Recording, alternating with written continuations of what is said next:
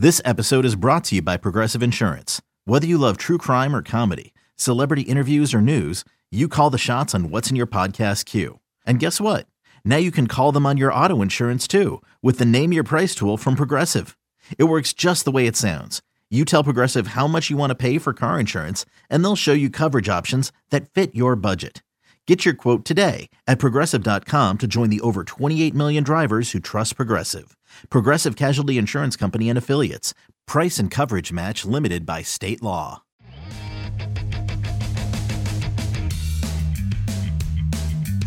Hey, everybody. Welcome to another edition of the MLB Pipeline Podcast. I'm Jason Ratliff here with Jim Callis, Jonathan Mayo, and our special guest, Greg Amsinger of MLB Network. The top 100 draft prospects list, depending on when you're listening to this, is out or soon to be out.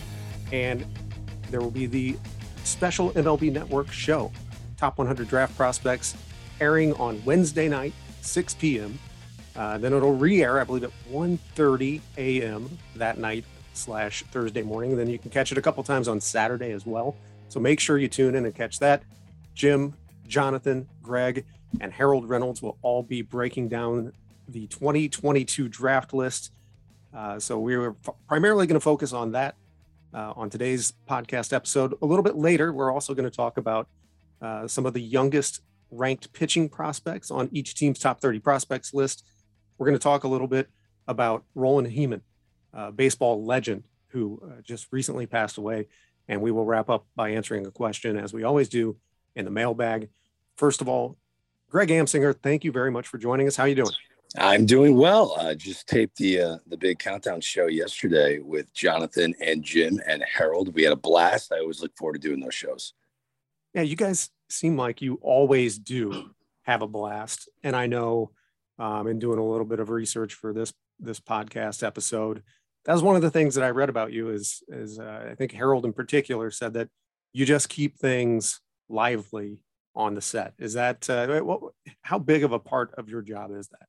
Well, the way I look at it, the word flow is everything I care about. I want the show to flow because I feel like audibly is equally as important as the information that you're getting and the visual stimulation of how the graphics and the video, all of that look.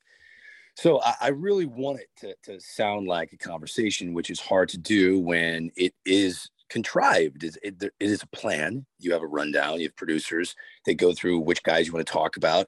I don't want it to come off that way. I want it to come off as much more off the cuff, even though people that are well versed in baseball content, they know that we have a rundown. They know that we have a plan, but I just don't want it to feel that way. I don't want it to sound that way. So my goal is to keep stirring the pot to get these guys to forget they're on TV. I fail sometimes. Every once in a blue moon, I hit a home run, and it ends up being a pretty fun TV show. So we had a good TV show yesterday for sure. Yeah, Greg, I think the one thing that I missed is, I like when we're all together because I think that's when we really can sort of play off each other a little more. We made the most of it, some of it remotely. I guess the question I have, I know that you love the draft, you love doing these shows, you love doing the draft. The biggest question that I have, which I've never been able to understand, is that people don't really get this, but on draft night, you do like that preview show, then we do the full length show. You don't move out of your chair for like 48 straight hours. It's like social network kind of coding stuff. True or false, you have a catheter hooked up. Like what is going on there? How is that even possible? People have asked me this question before. No joke. I was blessed with the bladder of a camel, apparently. I do not. So I believe in mental control. I can talk about a lot of philosophy in life and, brain power and things like that. I'm into all of that. I don't believe in being cold. I think that's a decision you make. Being too hot is a decision that you make. I will not ever take off my suit jacket in 100-degree weather because I am going to get acclimated and I'm going to get comfortable. You won't see me sweating at 100 degrees. It's a mental decision that I make. So to go to the bathroom, I don't stop drinking. I have like 2 huge Trenta Starbucks iced coffees on the day of the draft. I am drinking them constantly, and I will be sitting in that chair. I can't get up and move. There's too much traffic during commercial break, so I can't go anywhere. So I'm there for 6.5 hours straight. And I've never even had to go to the bathroom. I've been hosting the draft for 13 years, and I'm so concerned with what's going on. I've never had to go. I've never had to feel like I had to go to the bathroom. So I believe in mental control in a big way, and it works for me, I think. I'm a weirdo, guys. It's totally weird, and it works. Well, we knew this. I don't think, I think we've already peaked here in the podcast. I don't know if we'll be able to top that, but my admiration for Greg is even higher now. But seriously, Greg, I mean, as you mentioned, we've been doing these shows now for 13 years. And one of the things that I just wanted to have our listeners understand is, and ask you, is how much you love the draft. Because I remember, I was telling Jonathan before we started recording, I remember in 2010, so it was our second year of doing shows with MLB Network for the draft. And you were jacked up, Greg. You were asking me, I think I wrote in an Alex Wimmers scouting report, and people probably don't remember Alex Wimmers, who was a first-round pick out of Ohio State as a pitcher. But do you remember what got you all excited about Alex Wimmers? Can you remember? I can't remember why I was fired up. Anyway, I had written, he held the career batting average record at Moeller High, which is where Griffey and Larkin and Buddy Bell and all these big leaguers went. And you were like, really, you were asking me about that. You were really pumped up. And I was like, wow, he's not just, reading off a teleprompter. He cares. But I mean, how much, just tell everybody how much you enjoyed the draft. Because I think that enthusiasm comes through every year, or not every year, multiple times a year when we do draft related shows. So as a young sports fan growing up, I was mesmerized by the draft in all sports because it's hard. I could tell I always wanted to do this. I always wanted to work in television. I could tell it was a very difficult show to host. And I had an opportunity to host at MLB Network. No one seemed like they were pouncing on it in 2009. And I went to the executive producer at the time, John Entz, and I was like, look, I know I'm like one of the younger hosts here, but I would love to host the draft. And he's like, you're the only person that said that to me. You're in, you got the gig. And I just love the level of difficulty. When there's 30 seconds to go and I can't tee you guys up anymore because the commissioner's about to walk out. There's 5 seconds before the commissioner's going to walk out. I'm talking and talking and talking, and all of a sudden the commissioner hasn't walked out yet. They're still waiting. I can't tee you guys up again because you guys don't have the traffic I'm getting. So I am looking at a monitor to see an image walk over my shoulder, and I'm just talking and talking and talking, and I'm just filling, and it's verbal diarrhea until I see this man walk across the stage to the podium, and then I lay out. That constant drill for 6.5 hours to most people would be the equivalent of waterboarding. To me, I think that is such a fun puzzle to put together. It's so difficult. I enjoy it. I love ad-libbing. I don't write any scripts. I have scripts, obviously, for the draft, but for my normal show on MLB Tonight, I'm ad-libbing everything. And for the draft, I love the preparation. I remember interviewing the voices of March Madness. This is one of my favorite interviews ever. Billy Packer, Jim Nantz, and Dick Enberg. And the late Dick Enberg said to me, his favorite part of March Madness was finding out which teams he would be calling in a regional. And he loved the research. And I was mesmerized by that. And now I understand why he said that. I love the research that is involved in the draft. I love getting to know these guys. And let's also keep in mind that my enthusiasm probably goes all the way back to our first draft. We were all very nervous. We didn't know what it was going to be like in Studio 42. One kid showed up. One kid. And he was from freaking New Jersey. And we're like, there's no chance this kid's going to go in the first round. We keep showing this poor kid. It ended up being Mike Trout. And I feel like the baseball gods and the TV gods got together and blessed MLB Network. And I've been enthusiastic about the draft ever since then. And guys, it has grown dramatically since that day. And I'm so proud of where it is now. And I know other drafts get a lot more attention, but my goodness, I think we put together a really good show. Every year, I'm so proud of how smooth our draft is. The best draft of all the sports. I really truly mean that, and I'm proud to say it. I just have to interject real quick because I remember that first draft because I was the sideline guy, and you threw to me. I mean, I was about ready to ask Mike Trout what he ate for dinner that night. Like I was out. I was done. And I was very grateful when the Angels took him in the first round. So that's my memory of that, and the constant trying to talk to Mike Trout, who he's a very nice man, but he's not the most loquacious guy we've ever had on set. So and he was in high school, so it was a lot. But yes, that got us going in a hurry. I just wanted to interject that because that's my memory of our first draft together. And having Greg on here, he's just an absolute pro. He's basically answering all the questions I had to ask him without even having to ask him the questions I wanted to ask, like, what do you think is more important to you, the preparation or the ability to ad lib? And before I even ask the question, you're answering that question. And I was going to ask what your favorite draft moment was, and you I think answered that with the Mike Trout moment. But so you guys have been working together now since 2009, that first draft. I wanted to take a second here to see just how well Jim and Jonathan actually know Greg. So a little Pipeline podcast pop quiz, which our good friend Danny G greatly dislikes, but we're doing it anyway. All right, here we go. Are we buzzing in or are you alternating? What are we doing here? You're buzzing in. Okay. Uh-oh. I will buzz. Greg is one of how many siblings? This is embarrassing. Well, see, I kind of cheated because I looked at Wikipedia. That's fine. I wanted to see where he went to school before we started. That's fine. You cheated. What's the answer? I believe he has 6 siblings. That's correct. One of 7 siblings, 5 brothers, 1 sister. It was a large family. Yeah, huge family in St. Louis. Where do you fall in the family order there, Greg? I'm second oldest, but I could always beat up my older brother Joe, so I got the street cred from my siblings, like I was the oldest. All right, where was Greg's first job out of college? Jim, you cheated. You saw this too, or can I just let Jim answer this? This is terrible. I don't remember. I remember where he went to school. I'm prepared for that question. So you probably remember it when I give you multiple choice. But Joplin, Missouri, Missoula, Montana, Terre Haute, Indiana, or Wheeling, West Virginia. It was Terre Haute because I remember thinking of Indiana State for some reason. You know why? I was very excited about Sean Mania. There you go. Sean Mania was coming out, and he was in Indiana State Sycamore. So yes, you do remember that conversation. The most famous Indiana State Sycamore athlete of all time, right?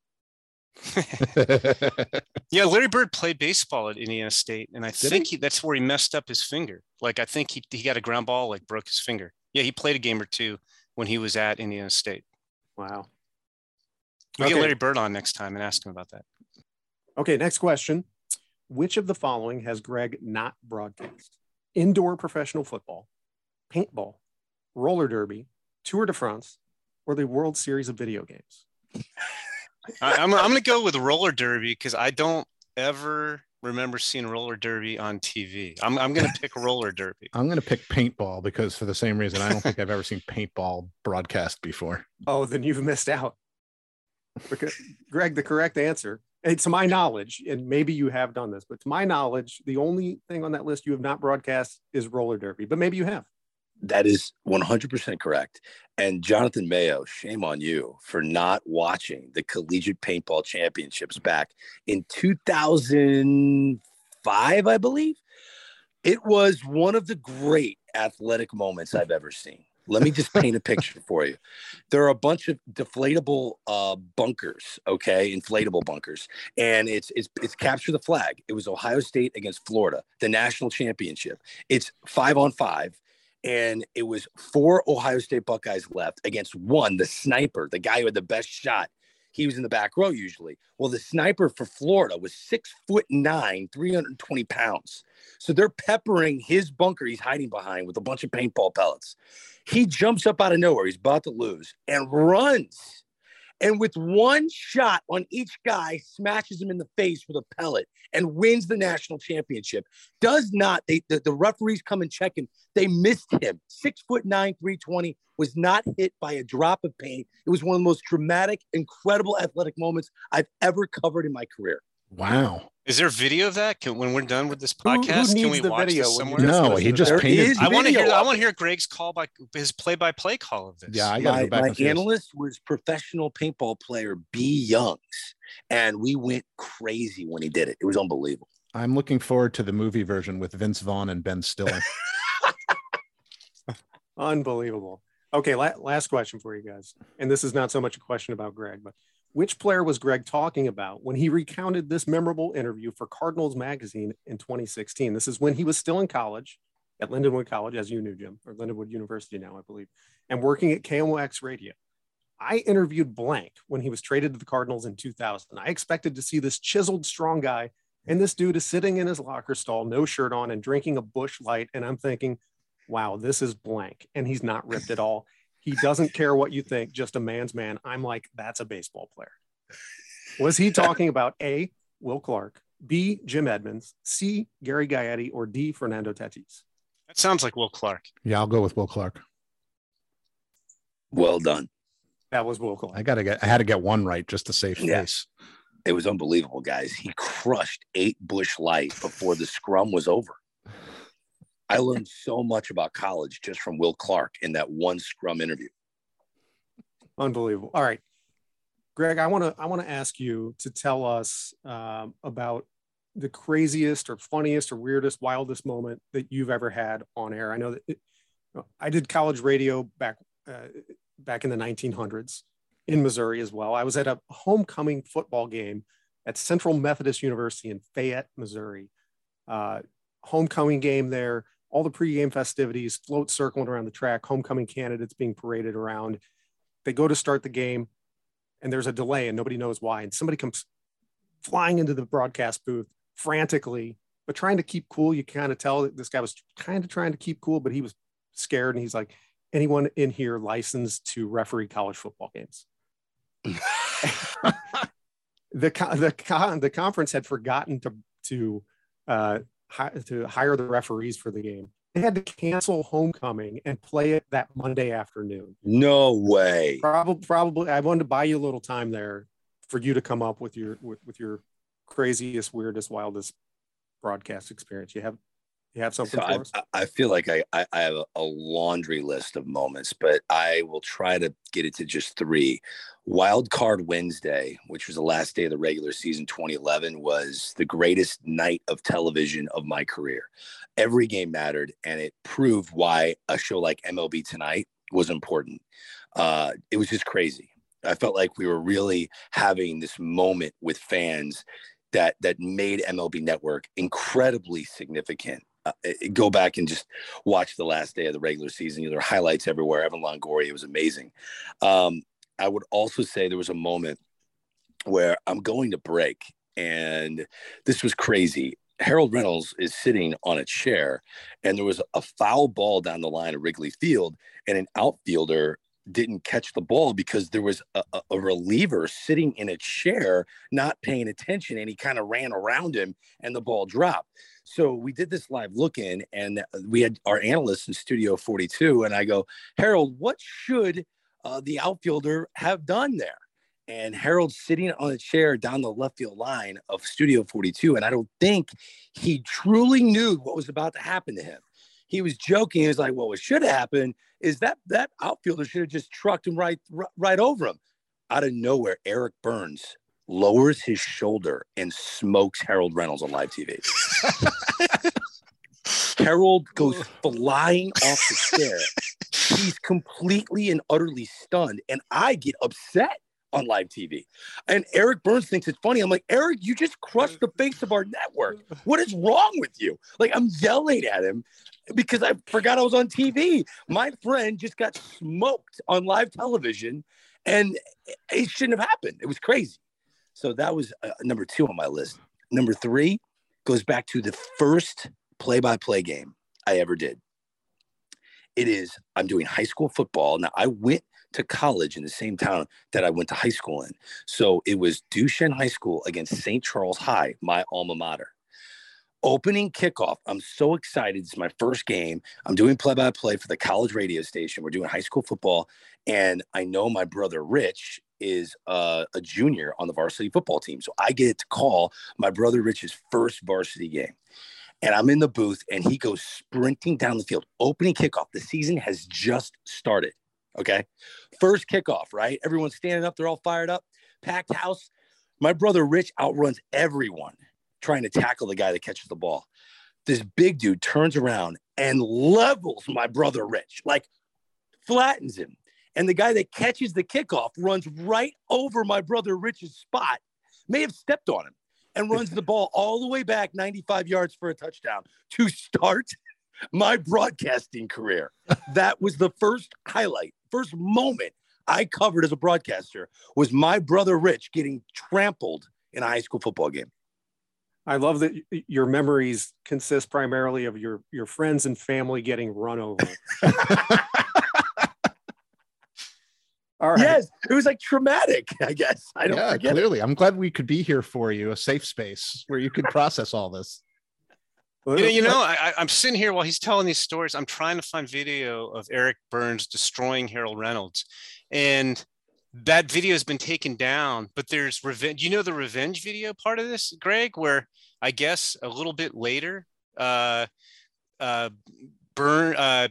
demonstrating what to do on a double play when Eric comes in, and he hit Eric Burns in the groin area with the baseball. Oh, yes.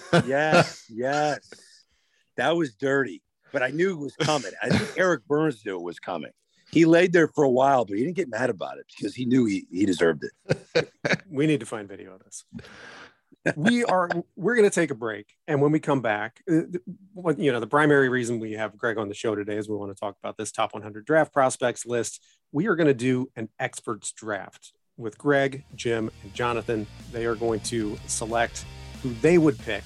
We're going to give Greg the number 1 overall pick. We're going to do that when we come back next on the MLB Pipeline Podcast. Okay, picture this. It's Friday afternoon when a thought hits you. I can spend another weekend doing the same old whatever, or I can hop into my all-new Hyundai Santa Fe and hit the road. With available H-Track all-wheel drive and 3-row seating, my whole family can head deep into the wild. Conquer the weekend in the all-new Hyundai Santa Fe. Visit HyundaiUSA.com or call 562-314-4603 for more details. Hyundai, there's joy in every journey. Welcome back to the MLB Pipeline Podcast. I'm Jason Ratliff here with Jim Callis, Jonathan Mayo, and Greg Amsinger of the MLB Network. We're talking top 2022 MLB draft prospects, new list out on MLB Network, and we're going to do an experts draft. Greg will pick first, followed by Jim, followed by Jonathan. We're going to go 5 rounds, working off of the 2022 top 100 draft prospects list. Greg, you had a losing season last year, so you get the number 1 overall pick this year. This is a very enticing list, especially at the top. Who are you going to take? I like young players who I feel safe about. I'm a big believer in short arms. I don't know why. Guys with stubby arms are always they find the barrel better. The longer swings I stay away from. That's why I'm taking Termarr Johnson with the number 1 pick in this draft. I think this 5'10" left-handed bat is going to produce. He's going to get to the big leagues at the age of 21. And to me, he's a surefire big league hitter. I don't care where he plays in the infield. He's a big league hitter, and he'll be my number 1 pick. Wow. Going with the short-armed Termarr Johnson. Guys, you're going to have to rework a blurb to get that in there. Who was the major league hitter who was sort of famous for having short arms? There's only one. Well, I don't know. Jose Altuve has short arms. He certainly does. All right. So yes, he does. Termarr Johnson, a fantastic pick. 17 years old, one of the younger players on this top 100 draft prospects list. All right, Termarr Johnson off the board to Greg. Jim, you are on the clock.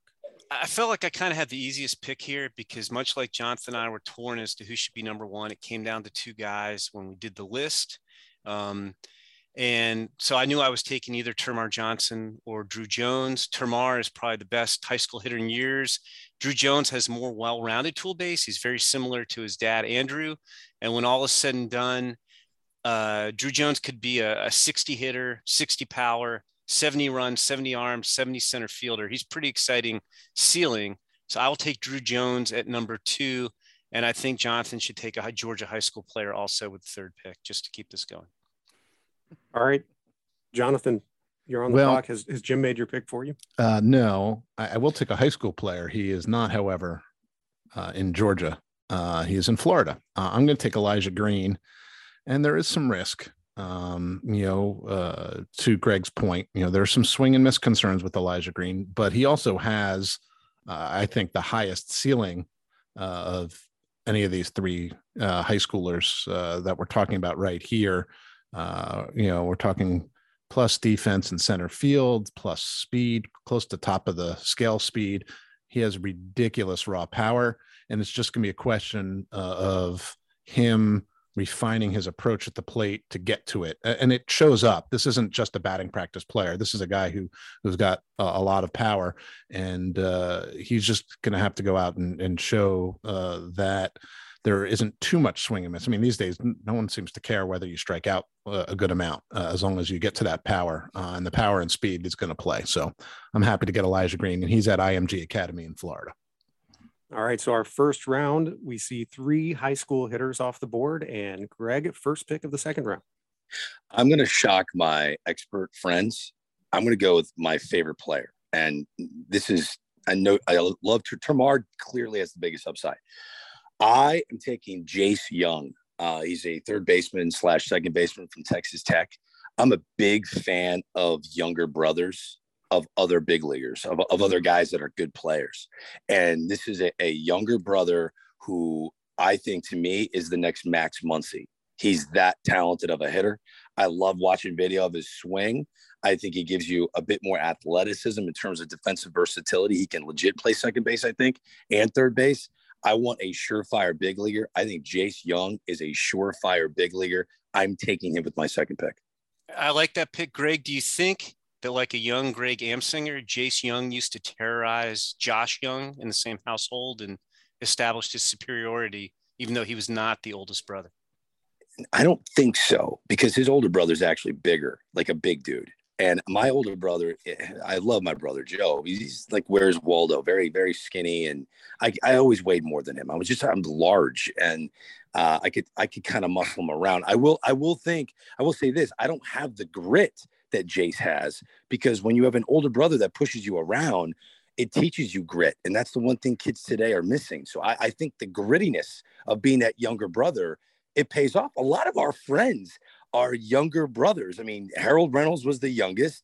Al Leiter was the youngest. Dan Plesac had an older brother that was in minor league baseball, that he was the original stud. The younger brother thing matters. So I like Jace Young a lot.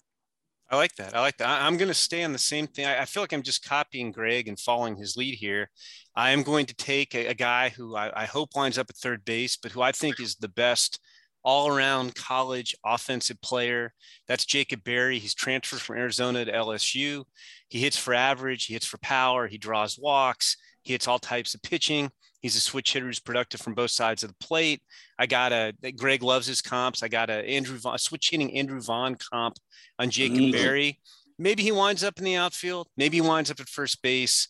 The guy's going to rake. So I'm taking Jacob Berry with the 5th overall pick in this draft.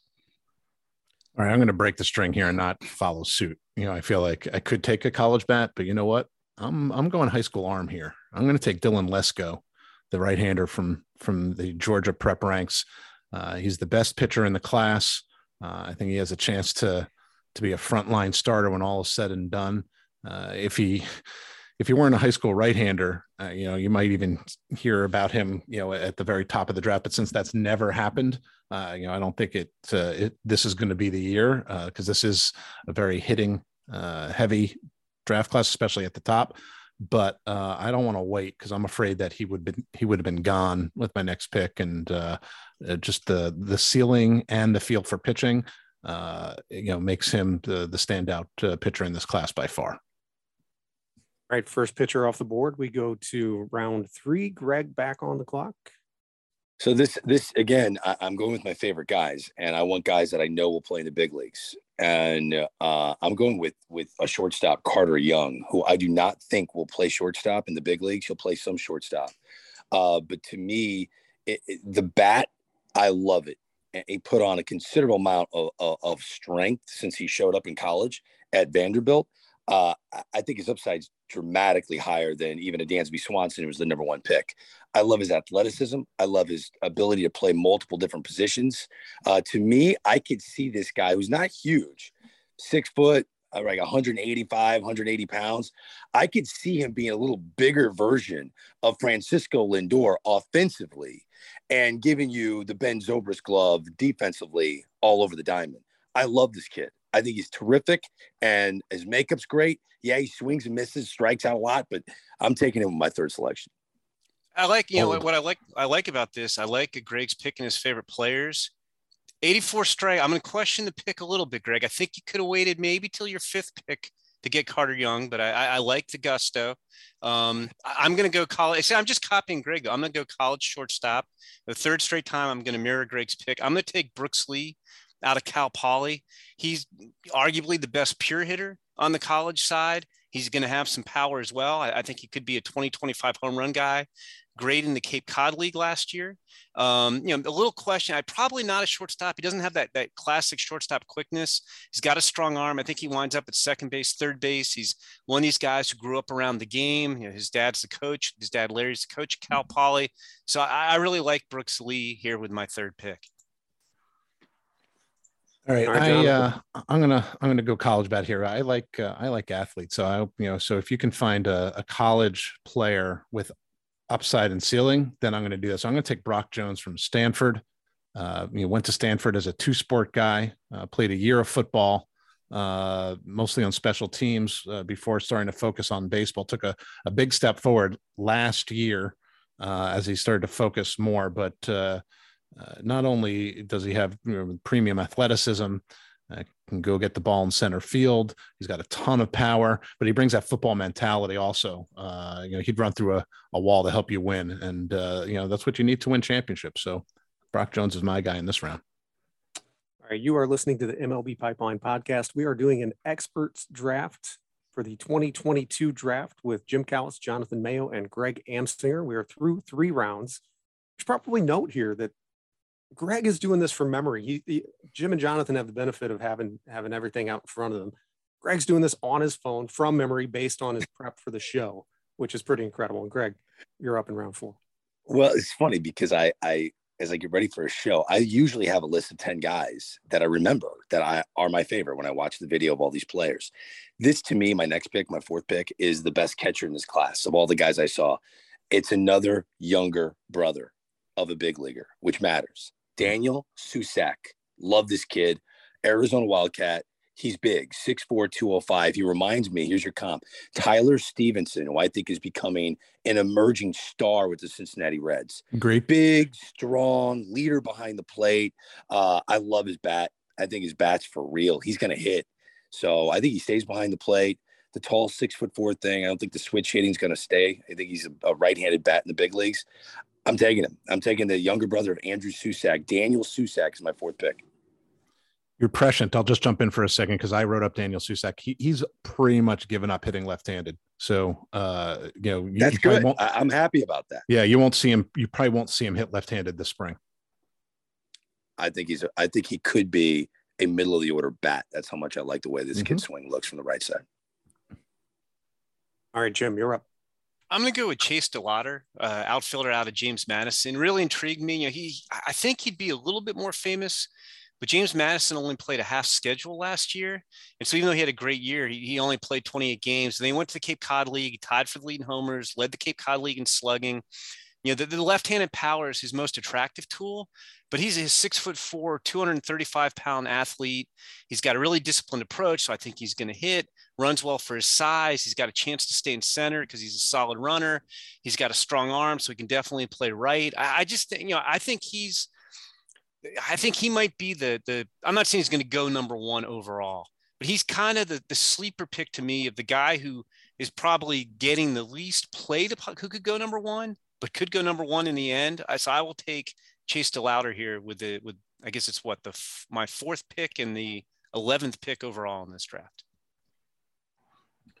All right, Jonathan. Yeah, I have Greg in my brain right now. He's talking about Tamar Johnson and wanting guys who hit. So I'm going to take the guy who I think is still on the board, who has the best chance to be a plus hitter. And that's Cam Collier. That's Luke Collier's son. Plus, the MLB bloodlines are always a good thing. He is super young. because he reclassified. So I think he'll still only be 17 at the time of the draft. He'll be attending Chipola Junior College, one of the better junior college programs in the country. He can flat out hit all fields. There's going to be power to come, but he doesn't sell out for power, doesn't swing and miss that much. He's got a plus arm. I think he's going to look really good at third base at the next level. He's pretty athletic. So I think he'll do a good job at third, but it's really that bat that I'm buying here in round 4. All right. And that ends round 4. We go on to the final round, only one pitcher off the board, which I guess is not much of a surprise considering there's only one pitcher in the top 12 on the top 100 draft prospects list. Are we going to have a run on pitchers here in the final round? I am definitely leading the 5th round with a pitcher. And to me, it's a gamble, but it's worth taking. I'm going Kumar Rocker. That's my 5th pick. I love Kumar Rocker. I like guys that have an edge, guys that are out to prove something. Worst case scenario, he's definitely going to be in the big leagues, in my opinion. Yeah, there's concern, the shoulder, the elbow. He'll eventually be in the big leagues, and he might be a reliever. But 100 with a nasty slider, I'll take it as reliever. But I'm banking on my medical staff getting this guy ready to go and being in my rotation. You can't teach size, deception, and stuff. And man, he loves to compete. Kumar Rocker is my 5th and final selection. I like it. I am going to go pitcher as well. I'm going to go pitcher with physical questions also. I will say, Jonathan, I love the Cam Collier pick. I was going to take Cam Collier in this round where he's still there. But I will go Connor Prelip, University of Alabama left-hander. If this guy was healthy and he's coming back from Tommy John surgery last May, so at least we know what he's dealing with. I think we'd be talking about him as a potential number 1 overall pick. He's got, one of the best sliders in the college class. It's mid-80s with 2-plane break. It's up to 90 miles an hour. He's got a fastball that gets up to 95 miles an hour with running downhill plane. If he comes back like a lot of guys after rehabbing the Tommy John surgery and is throwing even harder, that's all the better. He's got feel for changeup. He's athletic. He puts his pitches wherever he wants. It's stuff. It's control. It's command. 6'2". I really like Connor Prelip. So I will take Connor Prelip and bank on a full return to health from Tommy John surgery. All right, Jonathan, final pick of the I'm gonna prove you, Jason, to have been very prescient. I am going to take a pitcher, but I'm going to take my 2nd straight high school arm. I'm going to take Jackson Ferris, high school lefty from Florida, 6'4", 490 pounds. He's going to fill out that frame. He's going to throw even harder, and he's already up to 95 with good life with his fastball. He has a chance to have 3+ pitches. It's almost a old-fashioned 12-6 curve. He's got a really good feel for his changeup. Like I said, there's projection. He's going to get seen a lot. He's at IMG Academy also. So I think scouts are going to come in. They're going to see Elijah Green. They're going to see Jackson Ferris pitch against really good competition. And I think he is going to kind of keep rising up the ranks. So I could see him sneaking into a top 10 when all is said and done over the course of a full spring. So I'll close things out with the high school southpaw. All right, there we have it. Our experts draft the top 15 picks of the 2022 draft. We'll check back in about 20 years and see who came out on top in this exercise. Put that in your calendars. Hey, Greg, thanks so much for joining us. We really appreciate it. Always enjoy watching you guys work together on the draft and on everything that goes into it. We really appreciate the time today. Well, hey, listen, thanks for the invite. I love talking about this stuff. Amateur baseball, the future of the game. It's so exciting. And Jonathan and Jim are the best in the business at it. So it was a great time. I thoroughly enjoyed it. All right, we are going to take a break. And when we come back, we're going to discuss some of the youngest pitching prospects on each team's top 30 prospects list. That's coming up next on the MLB Pipeline Podcast. It's only a kick, a jump, a block. It's only a serve. It's only a tackle, a run. It's only for the fans. After all, it's only pressure. You got this. Adidas.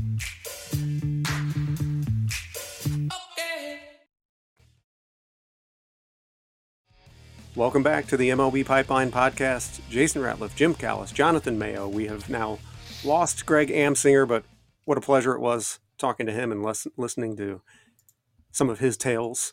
Guys, we've been talking about a lot of young players, 2022 draft prospects. We'll continue along that theme, though no longer necessarily, we're not going to be talking about this year's draft prospects, but we are going to be looking at some of the youngest ranked pitching prospects in baseball. Last week, we discussed and had a story looking at each team's youngest ranked hitting prospect, and now we turn to the mound and look at each team's youngest ranked pitching prospect, and we will highlight a couple here. Jim and Jonathan talk about a couple of guys each, and Jonathan, why don't you start? Where do you want to go? Carter Baumler? Chase Petty? No, I'll go Carter Baumler with the Orioles. I feel like when we talk about the Orioles system, which obviously is a really good one right now, we tend to talk about the advanced bats.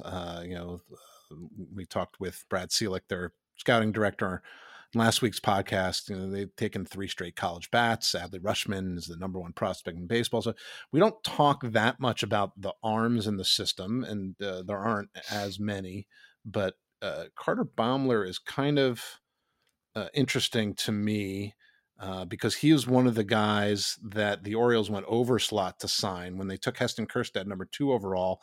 That gave them some flexibility in the shortened draft, and they took Baumler in the 5th round and gave him $1.5 million to sign. We're gonna have to wait a little bit to kind of see what he's really about. He was really good at instructs last fall, but then he blew out his elbow and he had Tommy John surgery. But he's super athletic. He used to play football. He's got a chance to have 2+ pitches, maybe 3 above average pitches with his fastball, his curve. He's got a good feel for a changeup, which is developing. He can throw them for strikes. The delivery works. He just needs to get healthy. As a guy, he was a kicker and a punter, and was also a 2-way guy in high school. So an athletic guy on the mound. I think he's going to come back, and we're going to get a chance to see what he's really about once he is fully rehabbed from the elbow surgery. All right, Jim. I didn't cross-reference the 4 guys that that the 2 of you were talking about today, but is Daniel Espino the highest ranked of the 4 on the team's top 30 prospects list? Yeah. Yes, I think so. He's on the top 100 actually. So, yes. Yes. I'm not sure how many top 100 guys are in the story overall. It's interesting. I noticed the contrast when we did the hitters last week. Almost all the guys, except for Blaze Jordan, who reclassified and was very young, were guys who were signed internationally. Most of them in January, or were drafted out of this year's draft. But because pitchers generally don't get signed at age 16, most of your better international pitchers are signed later, and there aren't that many, 16-year-old pitchers commanding top bonuses. It seems like the pitchers, and I haven't done the math, but the pitchers are definitely older. They come from previous drafts. There aren't necessarily a lot of high school pitchers signing after the first few rounds. Most of them get 7-figure bonuses if they're going to sign. So that was interesting to me. But yeah, I went with Espino. He was first-round pick in 2019. Because of the coronavirus pandemic, he didn't make his full season debut until this year. But he's pretty spectacular. He struck out 152 guys, 91 2/3 innings between 2 A-ball stops. The first, very, very advanced guy. He was the first high schooler the Indians had play in short season ball. In the summer, he made his debut in since Francisco Lindor. He's up to 100 miles an hour with his fastball. It's got a lot of life on it. He's got power breaking balls. He has a slider. He's got a curveball. Working on a changeup. I mean, but he definitely is more. He's not one of these guys who's more thrower than pitcher. I mean, he throws a reasonable amount of strikes. It's really electric stuff. One of the more electric arms in the minors. And, I think we've talked on podcasts recently about how, who's the best pitching prospect, who are the best pitching prospects in the minors. It seems like that's constantly changing. A lot of the guys aren't necessarily panning out. They're getting hurt. I wouldn't be shocked if a year from now, Daniel Espino ranks as one of the best pitching prospects in all of baseball because he's got one of the most electric arms in the minors. All right, Jonathan. And Next up for you, Chase Petty of the Twins, a guy who we have an ETA of 2025. I know it's crazy. His birthday's in 2003, right? So he's, speaking of electric arms, slightly undersized, frames and things like that. First round pick just in this last draft. It was at the draft, so it was fun to see him there from New Jersey, which always makes me feel good as someone who grew up in the Garden State. He barely got his feet wet in the Florida Complex League, so there's nothing really to tell from that. But the arm strength is absolutely ridiculous. I mean, he's a guy who can touch triple digits, sits in the upper 90s. He's got an upper 80s slider that plays off the fastball really well. Misses a lot of bats. Even he's got good feel for a changeup. It can be a little too firm. Everything he throws is hard, but he has a feel for it. So I think that it's going to come. There's a little reliever risk just because there's some effort, and he's not the biggest guy in the world. The command, is something that was questioned leading, into the draft, but against good competition, like on the summer showcase circuit, brief sample size as a pro, like he finds the strike zone. So we'll have to wait and see how he develops and what happens over the course of a full season.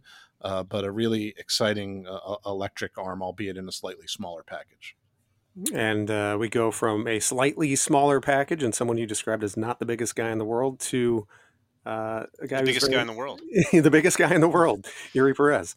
Yeah, Yuri Perez fascinates me. I was talking about how you don't see a lot of 16-year-old pitchers get signed. And he did get signed at age 16. He wasn't a big ticket guy. He was $200,000 out of the Dominican Republic in 2019 by the Marlins. And he was 6'4", 155 at age 16. And he's now 6'8", 200. Maybe he's still growing because he's still only 18 years old. But he was a guy who's not really on my radar until I was doing some instructional league stuff last year. We did a bunch of instructional league coverage because there wasn't a minor league season.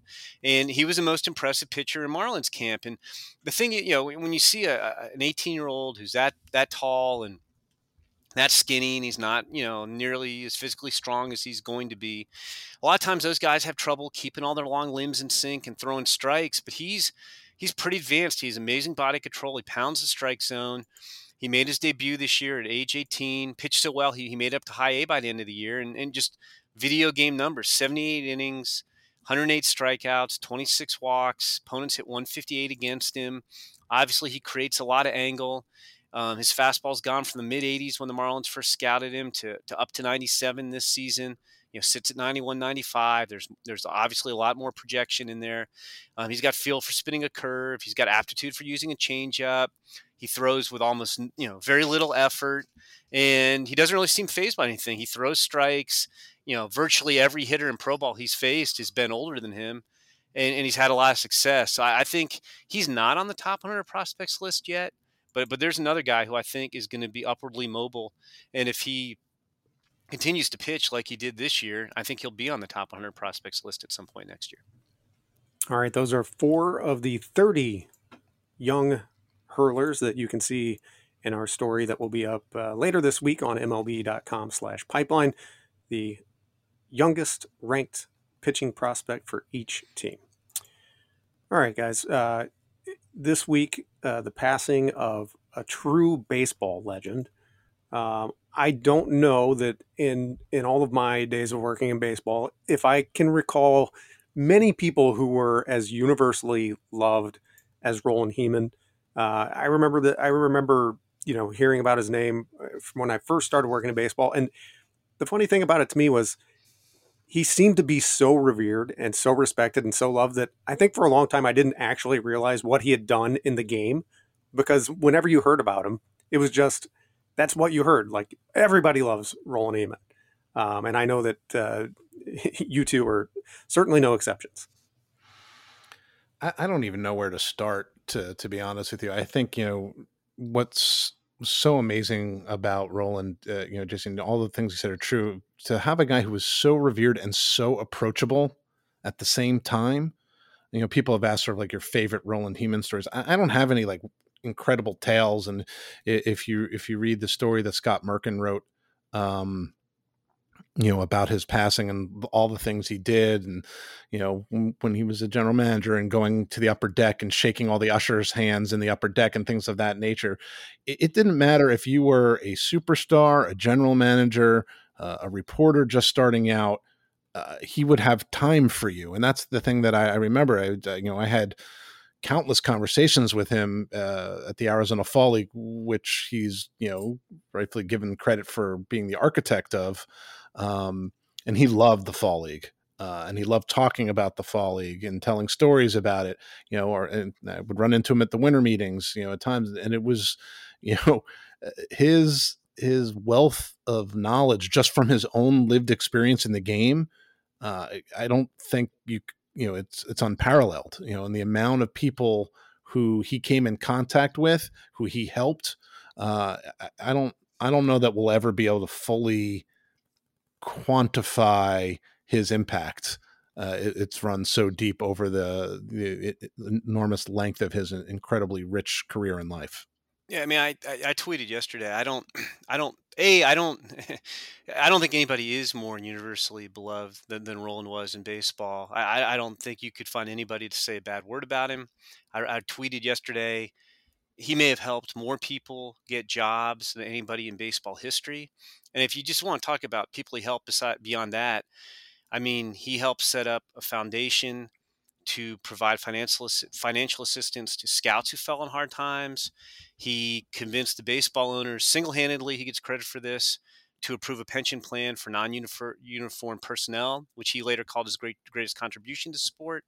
He was president of an association that helped provide scholarships to former players and other players connected with the game to get their college degrees, which he was very proud of. I talked to Roland about that on numerous occasions.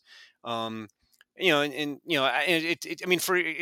stuff, and I think rightfully outshines like his baseball career, but his baseball career was pretty, crazy impressive too. I mean, he was an assistant, I think, farm and scouting director with the Milwaukee Braves. When he was there when they won the championship in 1957.